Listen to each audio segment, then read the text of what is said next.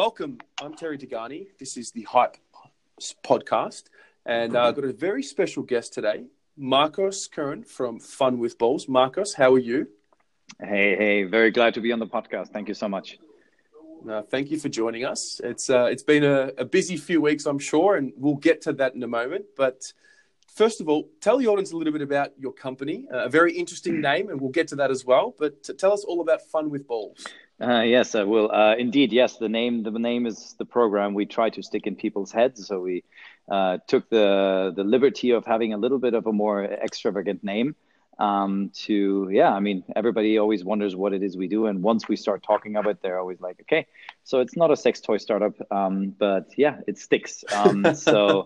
And humor is always the best way to stay in people's minds. So yeah, we create immersive sports experience setups. We basically merge sports 100% with gaming, whereas most of the sports tech out there takes care of the player once he's in the sport to optimize his experience or the viewer's experience or anything like the fan engagement. We try to make sports engaging enough so the new generation, but also existing players actually keep up with it and get back into the whole activity. No, it does sound like a lot of fun. Sorry for the pun, but how did you come up with the name? What was the thought process there? Was it literally roll off the tongue and then you thought, yep, let's go with that? Or was there something a little bit more strategic with it? Well, people that know me know that I always like to have things which are very, very, very, have a very double, like a deeper story. And obviously for me, humor in everyday life is super important. What the name does right now is I also have a surf school in North Korea. It's the same thing. Everybody comes to me and says oh, no, you mean a surf school in South Korea? And I was like, no, I mean North Korea. It's the same way of basically letting somebody run into your trap and then educate them a little bit. With Fun with Balls, that has a couple of different dimensions. First of all, we're a German startup, and everybody knows that Germans sometimes get things wrong when it comes to other languages. So the whole thing of letting people believe that, maybe they don't know that balls can be considered different. It's the Germans is it's very fun with the balls.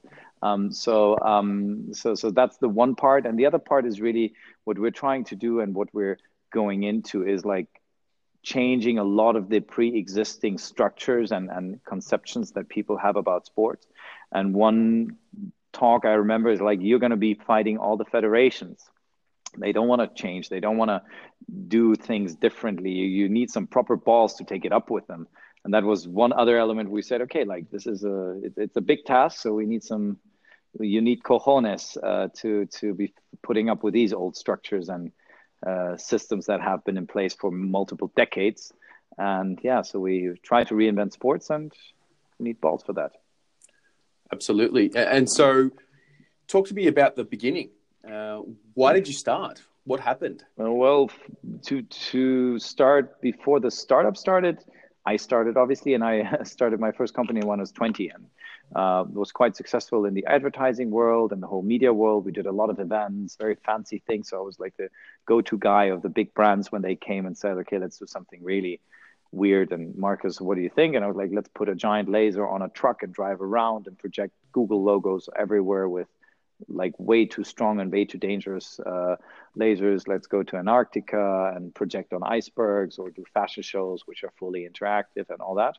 And which was super, super satisfying, but more it was successful. We had a good team and budgets were super interesting.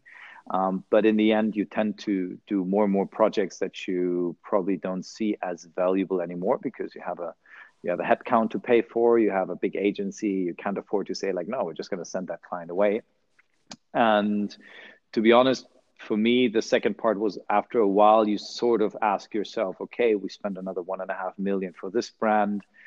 Now you're launching the next car, phone, fashion line or whatever. And it sort of lacks a little bit of, let's say, call it a bigger meaning or a deeper meaning. And then I was just starting to look around what might be more fun. Yep. Brilliant. I love it. It ties in with your personality. You sound like someone I want to sit down and have a beer with. Yeah. Anytime. Come by. And so moving on to, I guess, the big catalyst for the attention so far, you were a part of the SPOBIZ event. Tell me a little bit about your experience there. The funny thing is, a year ago with the last Spobis, a good friend of mine who works in the sports business as well is like, hey, what you're doing is super great. Because our pitch was always we're taking squash as sort of a testing ground. Like everybody in the beginning was like, why do you pick squash? And from the very beginning, I said, I pick squash because it's the best place for us to start. And at the same time, it's basically, if you go to, it's the shittiest car at the car dealership. If you can win a race with that, you basically prove that there's a lot of things that might be possible. So at that time, we were still only in squash, and he was like, actually, you should go to Spobis and check out what's happening there. So at that time, it helped us a lot. I was there as just, they got us a ticket, walked around, met some people, made some really good deals also and partnerships, but far from where we are now. And now what happened is about 2 months before we went to Spobis, we launched our multi-ball system, which is a very, very flexible wall that you can put anywhere and you can use it with a lot of sports. And it doesn't come with any restrictions. It's very rigid. You can put it into schools. It basically solves all the problems that other platform systems or toys weren't able to fix. And that sort of elevated the whole thing to, let's call it a nuclear chain reaction, because people saw that what we did in squash was very valuable. I mean, we even like the press release that just went out today names us one of the big reasons why squash will make it into the Olympics right now, because all of a sudden we make squash a very dynamic and innovative sport. Whereas before they tried to get into the Olympics with the same approach all the time. It's like, we sort of feel like we deserve this, which is never a good sales pitch when you're trying to sell something as a sexy and new thing. So the timing was just like, we launched multi-ball. There was some great attention. It picked up really well. Then the Spobis came. So for us, it's like the last couple of weeks and months is like, we have a gigantic fire in our backyard and there's people coming by pouring in gasoline day after another.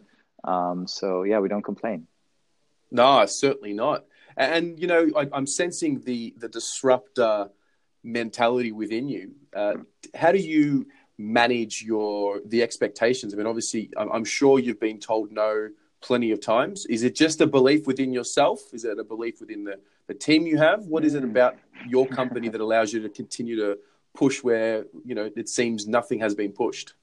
Well, I mean, we've been told no millions of times. We've been like standing in front of the door knocking and people wouldn't even reply. And for us, it was always very, very clear in the very beginning where the potential is. Sometimes the world doesn't see that. We always have the feeling like the last couple of months, like there's been a plug stuck in the pipe. You know, like we've been like knocking, and sometimes we were really like, okay, why don't people get it, or why is it so hard sometimes? And now it seems that we get payback for all of this. So now people understood it crazy enough all at the same time. Generally, I think if you propose a big change, the nature of human interaction is always that everybody tells you, that's not possible, and nobody will try. And it's also really sad because I think a lot of the good ideas get lost on the way because people just stop at a certain point. Like they don't know how long it might be till we actually reach that pivot point. And I've always been very, let's say, crazy enough or sure enough or willing enough to go that. I mean, in the beginning, people always think, okay, this is going to be a hard year, but this hard year might also be 5 years. So you better prepare to be on a diet for a long time. And now it all happened very quick in the end. But yeah, it's all about belief. Fantastic. And final question, what's the focus for you guys for the remainder of 2019? Well, we're just reworking all our focus points because of the 20 focus points or the 25 goals that we wanted to achieve in 2019. We're now on the 11th of February. We probably achieved half of them already. We're sitting on the table with the right people. We're preparing for a massive scale. We started hiring people. So the main thing for us is to be very, very, we've prepared for this very long. So we knew that this point would come where things get crazy and things scale up on a rapid scale. We didn't think that it would come that fast and that large. So now our main thing is we're growing our team also with very, very intelligent people. We're getting people in for investor relations. We have a new COO, a superstar from the design world. I mean, she built up a really, really cool design company in like Shenzhen, Munich, and San Francisco. So the main thing for us is now sort of also grow up a little bit, still be very fast on the on the creation and launch side, come up with new things, implement them super fast, and get the right people on board that actually help building the, let's call it a more sustainable foundation. Right now, we've been a startup with 11 people. Everybody's been doing everything, like, you know how it is, like crazy. We have to build 10 systems so people do night shift. Even I was like building systems, as well as our designers and developers. Right now, we have to become a more structured and much larger, let's say, a corporation instead of a cool bunch of people trying to change the world with tech. And yeah, that's probably the biggest challenge also for the whole year. Yeah, no, I totally feel some of those pain points there. Totally empathize with you there. Well, look, I want to thank you for coming on the show and wish you all the very best. And yeah, I'm sure we'll be hearing from you soon. And I hope more people are having fun with balls. Exactly that. Yeah, very much. Thank you very much for having us. Like, I love the format, and it's very important to have people like you to have people see a little bit behind the scenes and find out what drives the people that are trying to change things and trying to run the sports business and so on. Good on you, Marcos. Have a great afternoon. Thank you so much. Bye-bye.